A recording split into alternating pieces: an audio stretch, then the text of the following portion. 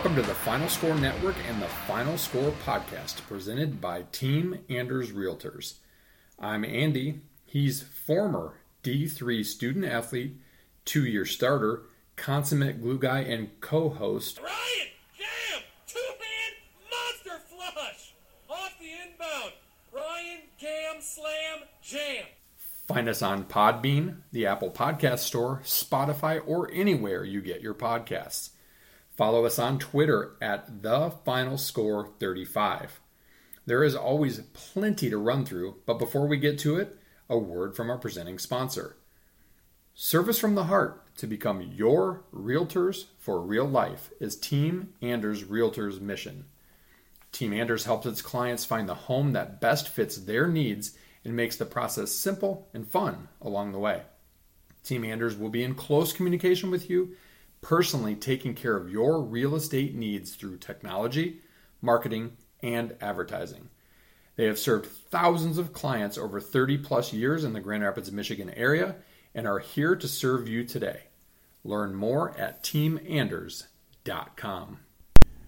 Ryan is still on the road with 10 to 12 hour days racking up, but hey, the show must go on. A little bit late this week as we tried to figure out ways to get Ryan involved, and alas, we just couldn't stay awake at night.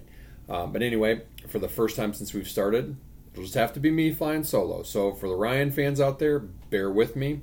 He'll be back with us next week. A lot, and I mean a lot, has gone down in the past week, really in the past few days, especially headline-wise. So much so that I'm jamming part of it in my podium since we already had aligned on our agenda in advance of all the craziness this week. Jump into the fray and comment, agree, disagree, ask for other topics via our Twitter. Short of that, no sense delaying. Let's go to the podium, and I'll take the lectern. So for my podium, all right, so I usually pick out one thing and typically rail on it pretty good. I've heard a lot of you kind of like it when I go a particular direction. You may like a little bit of this, although I'm not going to give you as much meat on some of these things, even though down the road I probably could and maybe would. But anyway, there are so many fresh things out there this week alone that I had a hard time settling on one. So I'm going to go 3 specific places. A little bit of NBA, a sprinkle of college hoops, and maybe a month early, but Olympics. Here goes. Let's start with Ben Simmons and his 34% free throw shooting. Not guarded, 15 feet from the basket, been the same shot your whole life. 34% in the playoffs. A big part of Philly's choke job against the Hawks. 34% for a guard. Lots of stories ensued after that series too. Dude is collecting a paycheck, and I'm telling you, he doesn't seem to care about the rest. Maybe that's harsh, maybe not, but I'm telling you what, it's true. Dude, Ben, get your ass in the gym and fix that broke shot. You let your team down, and if that alone doesn't drive you to get in there and shoot 1,000 free throws a day, you never will. Staying in the league, how about the super teams, Lakers and now Nets, getting their asses kicked? So glad to see that. Maybe if a team like the Hawks, built a lot more like the old Pistons with Trey as their Zeke, gets it done, we can see an end of this talent hoarding BS. And I'd be remiss if I didn't OMG, did you see that, to the Suns-Clippers game ender the other night. I mean, wow. If you missed it, look it up. Incredible. See, I'm not all about the bad stuff in the podium always. But quickly, a return to bad. Anyone catch what ESPN analyst and Fab 5 cake taker Jalen Rose had to say about Team USA? He referred, no lie, to Kevin Love as a token white guy, undeserving of the selection. So how is that right when if the shoe was on the other foot it would be incredibly insensitive and flat out wrong? This is too, Jalen. Shut up and just go away. We could have easily teed him up for that. Hate Jalen anyway, but to say something so incredibly stupid as that, using your platform for that, just makes you look like a flat-out idiot. All right, now that we're back to earth with the stuff that grinds on me, next up, what in the wide world of sports is going on in Wisconsin? Clearly someone wanted to get Coach Greg Gard into hot water, or that lengthy taped convo between he and the 7 seniors about their personal relationships and feelings on trust would not have been leaked. When one of your best players, Nate Reavers in this case, says, and I quote, "I can't talk to you. I just don't want to talk to you. After this, coach, I don't know what type of relationship we're going to have if we have one." Ouch. Now, I'm guessing Bo Ryan was every bit a dick as Greg Gard, but he won Big Tens and got to Final Fours, so you deal with it a little bit more that way. It'll be really interesting to see what happens with Gard, as a lot of key guys already bolted for the portal.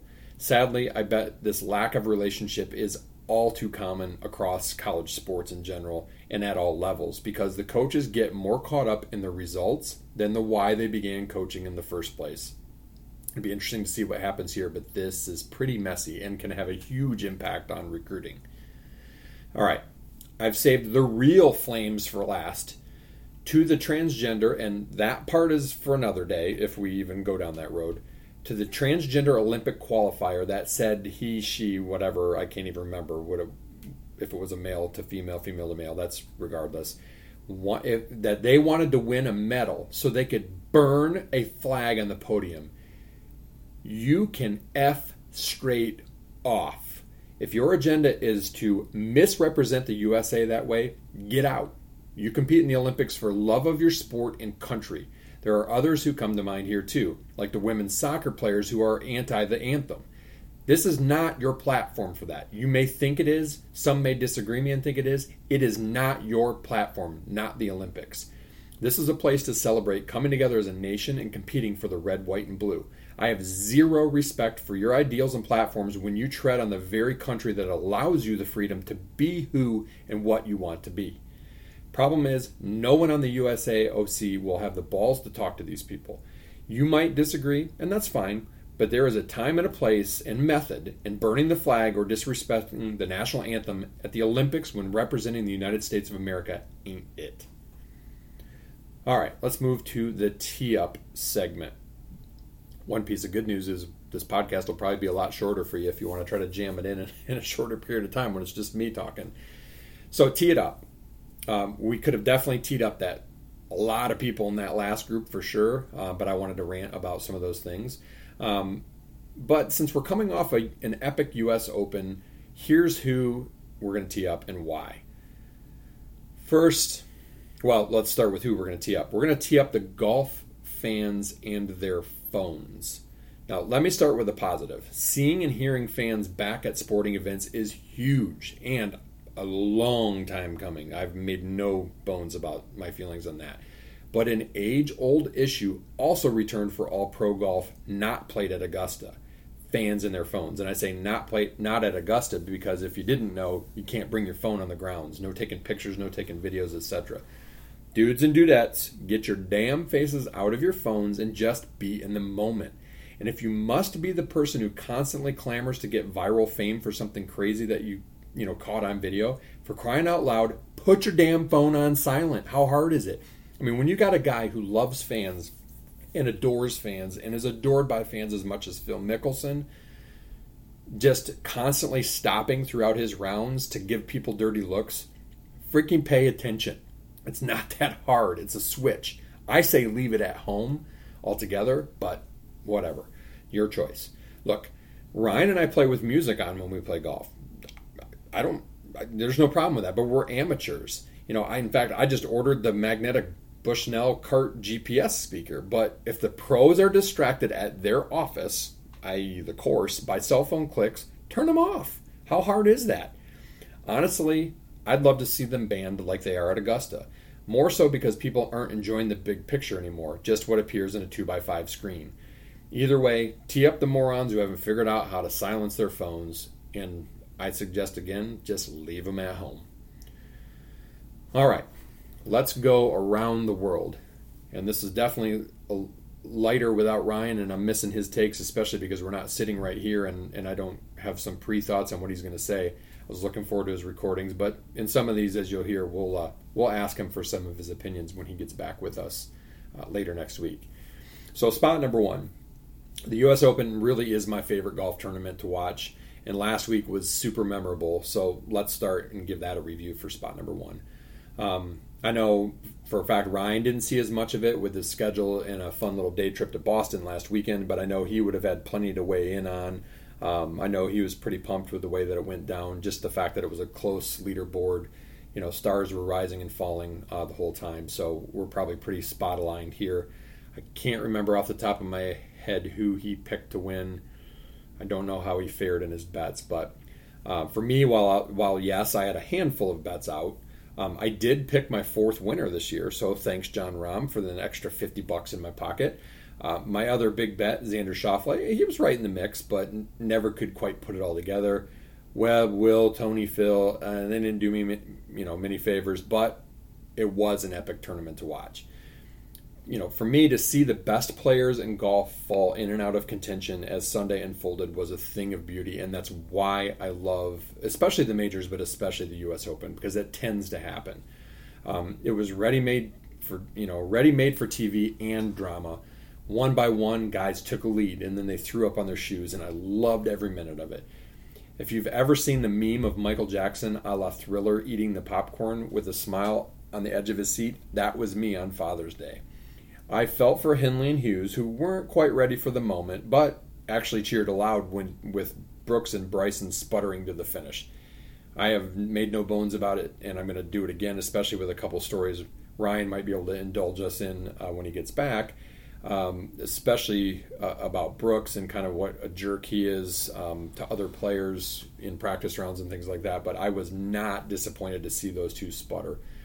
Just not a fan, although I will admit I've got money on Bryson to win this week and recover nicely. We'll see how he does at the Travelers. But anyway, the U.S. Open makes average golfers like me feel like it isn't always a walk in the park for the best of the best either. And that is actually motivating. And it's kind of fun to watch. It's fun to watch these guys struggle, to be honest, and have to try to recover and make great shots and make great plays to win. I did feel for Louis Oosthuizen, a.k.a. Shrek. He's become kind of the Phil of all majors, always the bridesmaid, never the bride. I think that was his sixth runner-up. Tough time to pull a drive there on 17 with OB left, but it, again, made for a fun watch. I know Rahm is a bit polarizing and can be kind of whiny and brooding and temperamental, and that's one of the things that's a drawback for people. But his finish, the first with back-to-back final round birdies since 1982, when Tom Watson did it, was legendary. Those were not easy putts either. And the way he was with his baby son and his wife, and then Phil on the range as he prepped for a potential playoff, really, in my mind, humanized him and made him, of course, he was a worthy champion the way he played, but a worthy champion from the overall perspective. Especially the way it all went down at the Memorial, where he was running away with it, and by far, this was really poetic justice. Likely the first of many for the big fella, and color me a fan of his now. I would say the only thing that would have made this whole thing better for me was Phil being in contention, but as The Athletic, or maybe it was Golf.com, said, perhaps his 6 runner-ups and no win in the U.S. Open actually add to his lore. The fans sure didn't care about his standing because they followed him and drove Sunday, despite him being way out of contention and being one of the first groups out, in fact. All in all, while maybe not the best Open I've seen, it was right up there, especially the finish. I hate runaway winners really in anything when I'm going to sit down and watch it, and this was far from that. Kudos to the USGA for setup in an excellent tourney. Now Ryan and I just need to trek to San Diego to play that track. All right, on to spot number 2. We're going to shift gears because that's what we do on the TFS pod. Last week, Ryan and I did a Mount Rushmore of our 4 most underrated Spartan basketball players of the Izzo era. This week, I'm going to give you my starting 5 of all-time glue guys, regardless of era. We're going to bring this one back for Ryan at some point because I know that he'll have thoughts on this. He probably did a little bit of homework on it. And, we may have some guys that are the same. In fact, I know of probably one for sure that we would. And I don't know if he just took the 5 best glue guys or went by position. I looked at it like this. I could take this as just the 5 best glue guys or by position, but I decided to go with a premise of by position to see where it goes. So it'd be interesting to get your comments on our Twitter if you agree or disagree with any of these. Point guard.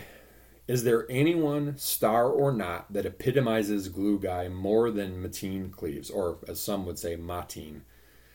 Generally, your glue guy is a player like, well, my co-host, willing to do all the dirty work, doesn't get the glory, holds things together through thick and thin, on and off the court, but not generally the guy. Cleaves broke that quote-unquote rule.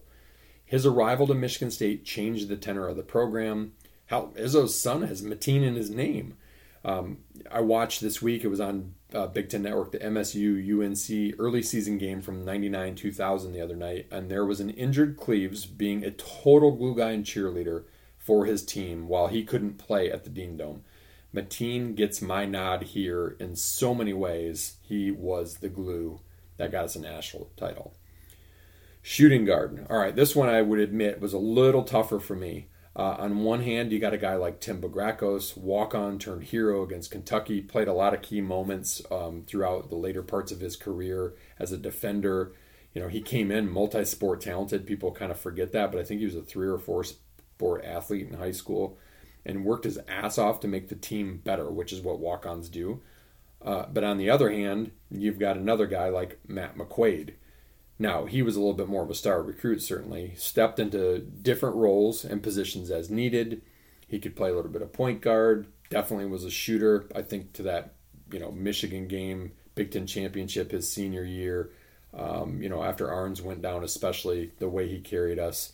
Defensively, he would get us stops. He made key buckets. Super likable by all of his teammates. And coming back to be on the Michigan State coaching staff. So I'm going to make one of these guys my sixth man, and I'm going to kind of go with 2 glue guys at shooting guard.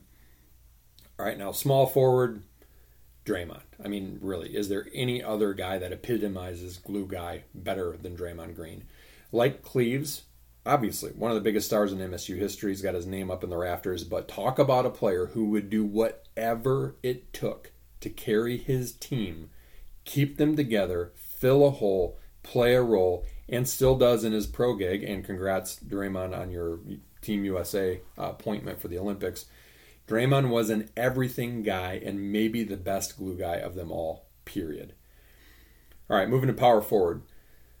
I could have gone with one of my favorite underrated players, Andre Hudson here, but I got to go with another former walk-on, Kenny Goins. I think Ryan had him in his underrated players last week. He played his roles. He did what the team needed. Sometimes it was defense. Sometimes it was playing center as a 6'7", really small forward / power forward. Other times it was rebounding. Against Duke, it was only, nothing but hitting perhaps the biggest and most important shot for MSU since sometime in the 2000 championship season. I mean, he was undersized for the power forward, underlooked for sure. He was recruited by MAC schools and things like that. But without him, MSU probably doesn't make that run back in 2019, especially after losing Josh Langford, because Kenny had to become a threat to score from the outside to kind of counterbalance that. So from that standpoint, I look at Kenny, played through a lot of injuries and things too, as my power forward glue guy. Center, I know Ryan would pick this guy. I think he mentioned him last week. He's one of Ryan's all-time favorites. He's one of my all-time favorites, Matt Costello. Never the guy on any of his teams, but always a critically important guy. Energetic, a battler, funny guy, made teammates better, had guys' backs. What else could you ask for? In 2016, when I was doing a little bit of research too, SI even named Matty C the captain of their all-glue guy team for that year. Totally agree with that. He's probably right up there. I mean, didn't win a national championship like Mateen. He's not a Draymond skill-wise, but I mean, he's definitely lock, stock, and barrel, my center glue guy. All right. Spot number 3. This one's become kind of our slot for Mount Rushmore, and while we will change sports, we're going to stay with Michigan State for this one. Shocker, we're a couple Spartans. This one is my Mount Rushmore of most important players of the Mark D'Antonio era. It could be stars, it could be game changers, whatever fits. Definitely put some thought into this, because obviously with football, you're not talking combing through a roster of 12 to 15 guys. You're talking dozens of guys that could potentially be year in and year out. So I look at this as actually a really interesting one to dig into. To boil down to the 4 most important guys of an era, as long and successful as the D'Antonio era, is no small task. For me, I have to start with who I consider to be the most important player from Coach D's first year or two, Javon Ringer. He was MSU's rock at the start and carried them to early Coach D success. I mean, literally carried them to success. I can still remember him busting a long TD run at Michigan in 2008, a year after the heartbreaking and now infamous Mike Hart game from 2007. And that was on a busted up knee. Still one of my all-time favorites in Michigan State football history, Javon Ringer. For my next one on my Mount Rushmore of key, most important D'Antonio guys, I'm not straying too far away from those early formative years. I'm going with Greg Jones, number 53. Jones was a beast, 2-time All-American, 3-time All-Big Ten, among career leaders in MSU tackle for loss, sacks, and tackles. He was the early face of the program because he was really there. I think his tenure was like the 07 to 10, so he was the first 4 years of D'Antonio and really, helped set the tone for who we were. Third, I'm going to go with Jeremy Langford, the catalyst of the 2013-14 season that ended up with the Big Ten title and the first Michigan State Rose Bowl berth since the 87-88 season. A perfect example of a guy who waited for his chance and seized it. Think about today, he probably would have entered the transfer portal right away. As it is, he went from running back to wide receiver to defensive back to running back, and was the reason, more so than even Connor Cook, for MSU's rise in that kind of 13 to 15 range, those 3 seasons. He had it for the one. Imagine what he could have done if he was the star back for 3 years there instead. And last but not least, the man, the myth, the legend, Kirk Cousins. No, he doesn't have the overall record of Connor Cook. He didn't take Michigan State to the Rose Bowl or the Cotton Bowl or the CFP, but he epitomized Michigan State's culture under Coach D. 3-time captain, did it right and still does, on and off the field. Beat Michigan not once, not twice, not 3 times, but 4 times. Not very many people can say that. He led the Spartans to the first D'Antonio-led Big Ten title in 2010. My man, Kirk Cousins, probably my favorite Michigan State, all-time Michigan State football player. Definitely a critical player of that Mount Rushmore for D'Antonio. Now, of course, be remiss, as we always do. We always have more guys that could make the list with an honorable mention. These guys definitely got some consideration, all of them key in their own ways.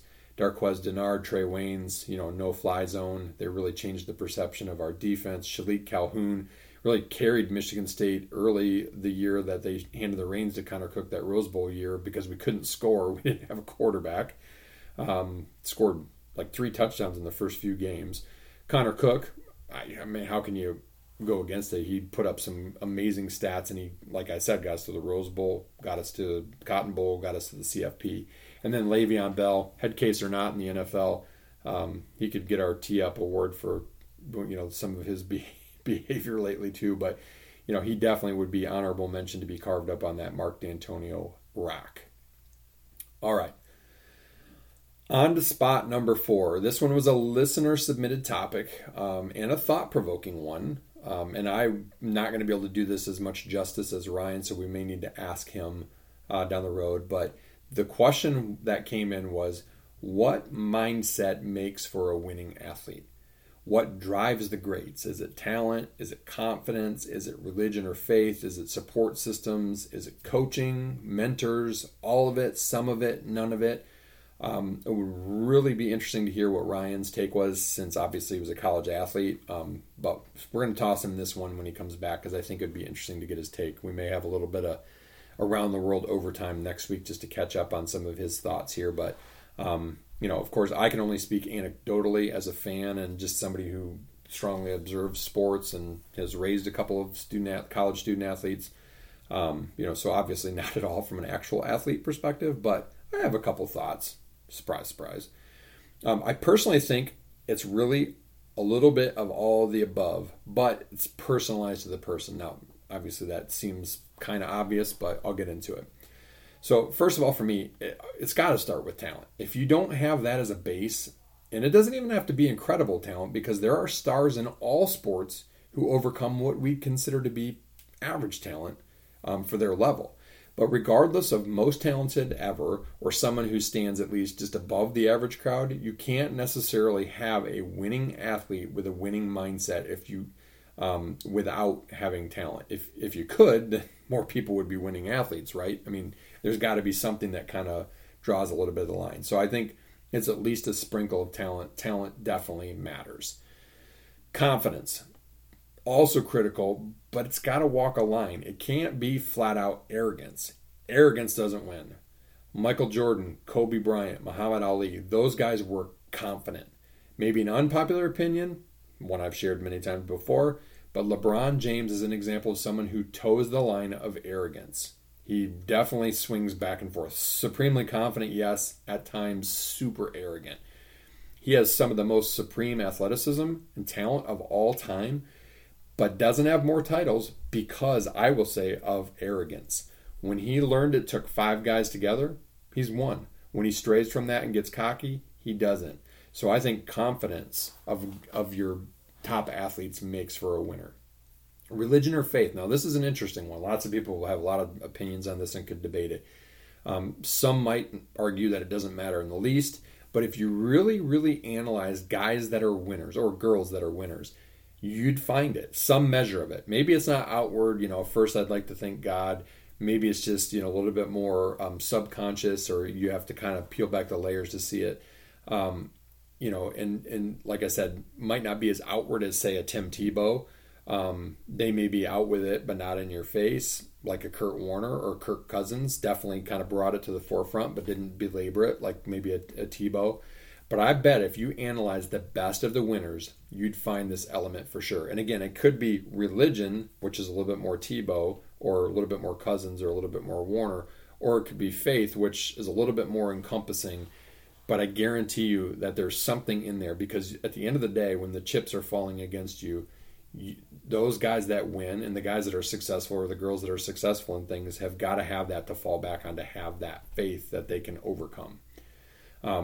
Finally, I'm going to lump support systems, coaching, mentors all into one, and yes to all of it. A lack of something may drive an initial desire, but there is always someone or a family or a group behind everyone great. Always. It could be a parent, it could be a grandparent, a friend, an aunt, an uncle, a coach, a cousin, a peer, a competitor, a mentor. It doesn't really matter. Every person with success was pushed or guided or encouraged by someone along the way.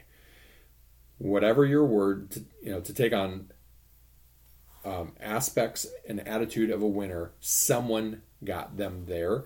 It doesn't matter, which of those it was. If it was pushed, guided, encouraged, that's what I meant by whatever your word. It takes somebody behind the person.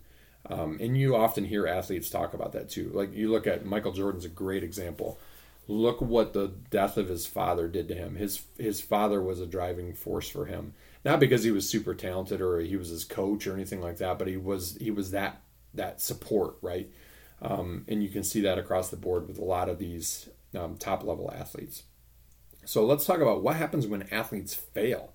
We know what happens. It does all the time. Tiger Woods had a fall from grace, a very unceremonious fall from grace. Athletes lose, quote, it. They lose focus, they lose desire, they lose the mentality, they lose their minds. It's when one or more of the mentioned ingredients is omitted or changed or overlooked, in my opinion. And a difference from athlete to athlete, because we're human and no two of us are the same. But that would be my non-athlete, non-psychologist take, is it takes a bit of all of those things. And I really would like to get Ryan's perspective, because he's lived and breathed it for so long, and competed at, the highest level that he could, which is Division III. Still a college sport, still less than 3.5% of all male high school basketball players go on to play college. So we will definitely save this one to ask Ryan for later as well. All right, flying right along here in about half the time of our usual podcast. Let's get to spot number 5, and got to go back to golf. Of course, we didn't have a golf course review because Ryan is working a golf tournament, and I just sat around and watched a lot of golf because, well, Ryan's one of my only regular golf buddies that lives close. So I guess I'm going to have to find another one in case he keeps traveling. Anyway, we started this one a while back with no course reviews on tap. So why not go back to thegolf.com top 100 courses you can play, and we're going to take a look this week at numbers 51 through 75. What we've played, top 5 we'd want to. It's always fun to look at these places and dream. And I say dream because the cost can be, unless you're super rich, prohibitive. As you heard a month or so ago, we speak from experience after playing number 16 on the list, Harbortown Golf Links, and got out of there for about $450 with a 4-caddy. It's definitely worth it, but not something you could do week over week. And a lot of the courses on these lists are big money courses. So on the list, out of today's group, I've been fortunate to play number 55, Mauna Kea on the Big Island in Hawaii. And Ryan and I have both played number 56, Arcadia Bluffs South, a couple of times. Mauna Kea was amazing. I played it twice, and it didn't disappoint with its layout or its views. The par 3 over the ocean that is in the photo for the story on golf.com is even more incredible in person. I can attest. I have my own pictures of it. And the Bluffs South course is a gem as well here in Michigan, not on Lake Michigan, just up the street and across the street in an old apple orchard. It's so different from its sister, Bluffs course on Lake Michigan, but it is absolutely worth your time and money, and it's not quite as expensive. Other than those, there are 5 that stand out to me right away in this list to play, and I'm going to guess that likely some of them are the same as Ryan would pick, because we often have conversations about this, whether we're sitting in the hot tub or sitting in the golf cart or whatever. So I would say first we got to start with the few in our own backyard on this list, in this grouping, in Michigan. Probably perhaps the most underrated and underappreciated state, I would say, when it comes to world-class courses. If you're not from Michigan and you like golf and you've never played in Michigan, get your ass here in the summer, especially in June. Our days are light. You can play from 6:15 in the morning until 10 o'clock at night. You can play 3 rounds if you want to, and we've got a boatload of great golf from the very corner down by Toledo all the way up to the very corners of the UP. I'm going to make this mine a 2-stop road trip to start. First, we're going to head north to play the number 73 course on the list, and that's Tom Weisskopf's Forest Dunes. There's also the Loop there, which I think is either in the next grouping or was even in the 25 to 50 group. But then I'm going to venture another 6 hours or so north to play Gray Walls in Marquette.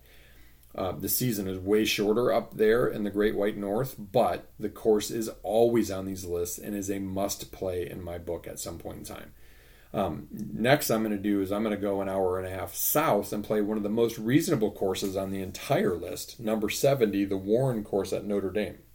It's hosted some senior PGA events. It's $70 for the max fee to play there. Yes, please. That's definitely in my wheelhouse. For my last 2 out of these, I've got to go with number 51, which is the Greenbrier in West Virginia. They play a PGA tournament there. Just looks spectacular in the mountains there. I've played it a lot on video games. And then, of course, number 72 and the host of this year's U.S. Open, Torrey Pines South. I mean, you've got to go and play Torrey Pines South, in my opinion. You can even keep it in the U.S. Open format there, as long as I've got a 4-caddy to help me find my ball when it goes down in the rough. It'd be kind of fun for a hole or two anyway to try to chop out of that rough, because trust me, I would be there a lot more than I would be in those ribbon narrow fairways. All right, one place we did get some information from Ryan, because it was easy via text, is our sprint. Let's end, as we always do, with our sprint. I'm going to go through what they were. I'll give you his answers one by one, and then we'll come back and I will do my sprint. Kind of a little bit across the board here for something a little bit different. We try to keep this interesting from week to week. A little bit related to some of our topics. First player you think of when you see the Spartan Head logo. Ryan says Javon Ringer, who was on my list of one of the Mount Rushmore guys. Second, if your only way to see a U.S. Open was via a hang glider, a la those at Torrey that you saw if you watched the broadcast, are you in or hell nah? Ryan said, no way. And he and I have been up in a hot air balloon. That's, I think, a little different story. Anyway, number 3, bigger choke, Nets or Sixers? Ryan says Nets. And favorite Adam Sandler movie? Ryan says Grown Ups. Probably both of them. They're on TV all the time, but they are pretty damn funny. All right, so mine. Still and probably always will be the one person when I see the Spartan Head logo that I think of is Earvin Magic Johnson. My first taste of Michigan State back in 1979, sitting on my dad's lap watching the Michigan State-Indiana State game. That smile, that national championship. Anytime I see Earvin, I think Michigan State. Or anytime I see the Spartan Head logo, I think Earvin Magic Johnson. I'm going to go with a big old hell nah on hang gliders. Hot air balloon, a little different. I'm in a basket. I don't trust those things. No way. Looked pretty cool. Looked like a cool view, but no thanks. Bigger choke, nets. Best non-title team money can buy, right? Favorite Adam Sandler movie. There's it feels like we maybe did this one before. I don't know. I can't keep it straight because we jump all over the place with movies and music and stuff. But he's kind of, for a lot of people, he's kind of a love or hate. I personally like really most of his stuff. I haven't seen all of it. I don't like all of it. Could have gone Waterboy, could have gone Happy Gilmore. You might recognize Happy Gilmore here in the close.